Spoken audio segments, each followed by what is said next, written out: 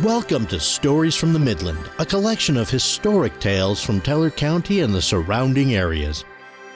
In today's episode, we're taking a look at the legend of Old Mose. This episode was written and is being presented for you by Tommy Allen.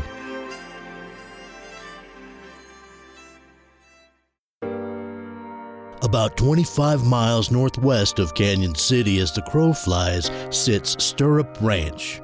A few miles north of the ranch is Black Mountain, and a few miles northeast is Currant Creek.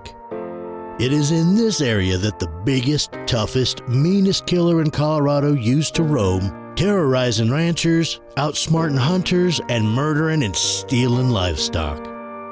This killer wasn't evil, though, not like terrorist Harry Orchard killing for the Western Federation of Miners or anything. This predator was fighting folks off what he felt was his territory, gathering food, and acting on instinct. You see, this killer was Old Mose, the biggest grizzly bear a man ever did see. And where your normal grizzly may reach 800 pounds, Old Mose was well up beyond that at over 1,000 pounds and maybe up to 1,300. He stood about 8.5 feet tall.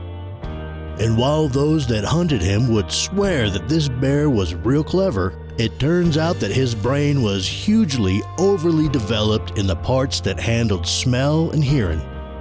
He wasn't outsmarting anyone, he was just never surprised they were coming. You may be asking yourself, how would one track this bear, as his tracks would look much like those of any other grizzly? And how can someone be so sure that it was Old Mose that killed those cattle? Well, in the mid-1880s, the massive bear found his left hind paw caught in a bear trap. Hunter, miner, then rancher Wharton Pig, owner of the Stirrup Ranch, had placed the trap in a pond Old Mose was known to drink at. To escape, he chewed off 2 of his toes. From then on, Old Mose with his one maimed hind paw had a distinctive track. And with a big bear comes a big appetite. In around 1869, he started to snatch up cattle, sheep, horses, and hogs at will, eventually leading the area's ranchers to put up a handsome reward for his capture, dead or alive, but mostly dead. And if you were unlucky enough to come across this beast, you'd find that he was riddled and crossed with bullet scars from all those who unsuccessfully tried to bring about his demise. It seems that Old Mose also enjoyed introducing himself to prospectors who came into the area. The beast would silently sneak into their camps before sitting up and roaring and growling, driving the prospectors into panicked flight. Hunters tried traps, poison, and rifles, and none of them worked, and several hunters met their ends at the grizzly's teeth and claws. One such unlucky hunter was Jake Radcliffe, an old-time bear hunter. He was member of a party of hunters in 1886 that had been tracking Old Mose for 10 days. Radcliffe split off from the group and actually found the grizzly's den in a box gulch. Radcliffe was looking down into the gulch when he accidentally fell into it. Now we know that Old Mose had incredible hearing and smell, and that a man tumbling into his home must have been quite an announcement.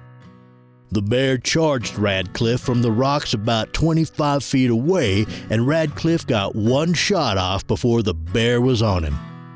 Old Mose swiped at Radcliffe with his massive paw and stripped the skin down to the bone in 5 long gashes down his head and his back. Radcliffe passed out and collapsed, and Old Mose walked away. But when Radcliffe came to, he started calling for help, which spurred the grizzly to finish the job. He rushed back upon Radcliffe and began the process of mutilating him. When the other hunters came upon the scene, Old Mose beat a hasty retreat. Just before Radcliffe died, he muttered his last words, "Boys, don't hunt that bear."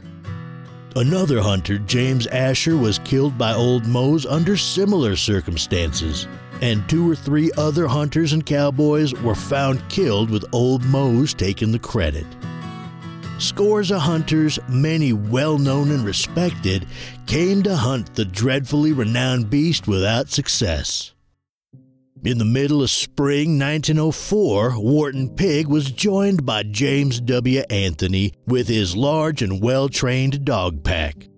Anthony and his dogs had already become known in the area for killing several bears and mountain lions. Pig, Anthony, and the dogs spent several frustrating weeks trying to find the tracks that would lead them to Old Mose. And on April 30th of that year, it happened. Anthony's dogs suddenly indicated they were on the scent, and Anthony loosed them. Anthony went with the dogs, and Pig tried to find a faster path to the grizzly to get the kill. But Anthony got there first, and as the dogs surrounded and confused Old Mose, Anthony lined up his shot with his Winchester .30-40 and pulled the trigger 3 times. And though a bullet struck the bear's throat, he seemed relatively unfazed. Anthony ran towards the bear and fired 2 more shots that missed. As Anthony closed on him, he fired another shot that entered behind the shoulder and exited the breast. Now noticeably wounded, Old Mose turned and advanced towards Anthony.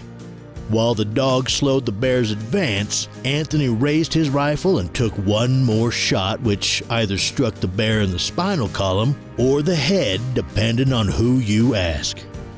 Old Mose was done. Anthony later wrote that he slowly sank to the ground, raised himself partly up once or twice, and was still, except for his breathing, which continued for some time.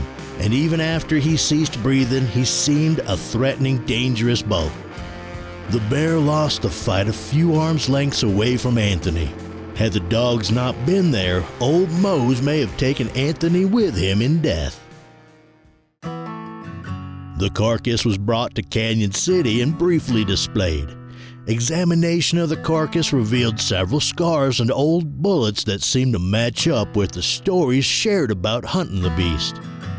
Anthony took possession of the hide and the skull, which he had preserved and took with him when he moved to Indiana in 1907. And then, when Anthony died in 1949, the remains of Old Mose were bequeathed to the University of California, Berkeley.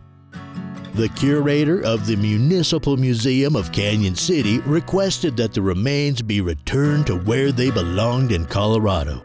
But the California University denied the request, stating the rug was in too fragile a state to be transported, even though the rug had been transported to them from Indiana that same year.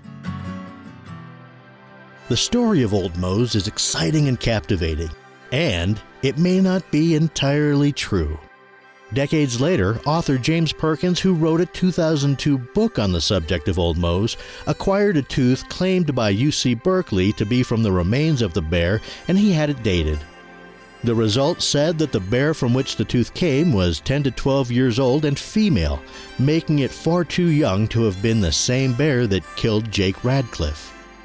It is certainly possible that the legend of Old Mose, spanning almost 40 years, could be the result of multiple large bears in the area.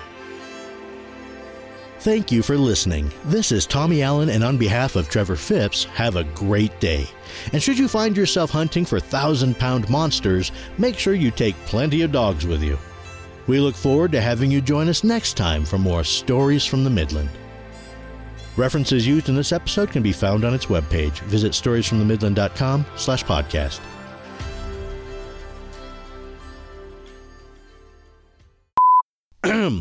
What do I want to do for a voice? What do I want to do for a voice? Do do do do do do do do.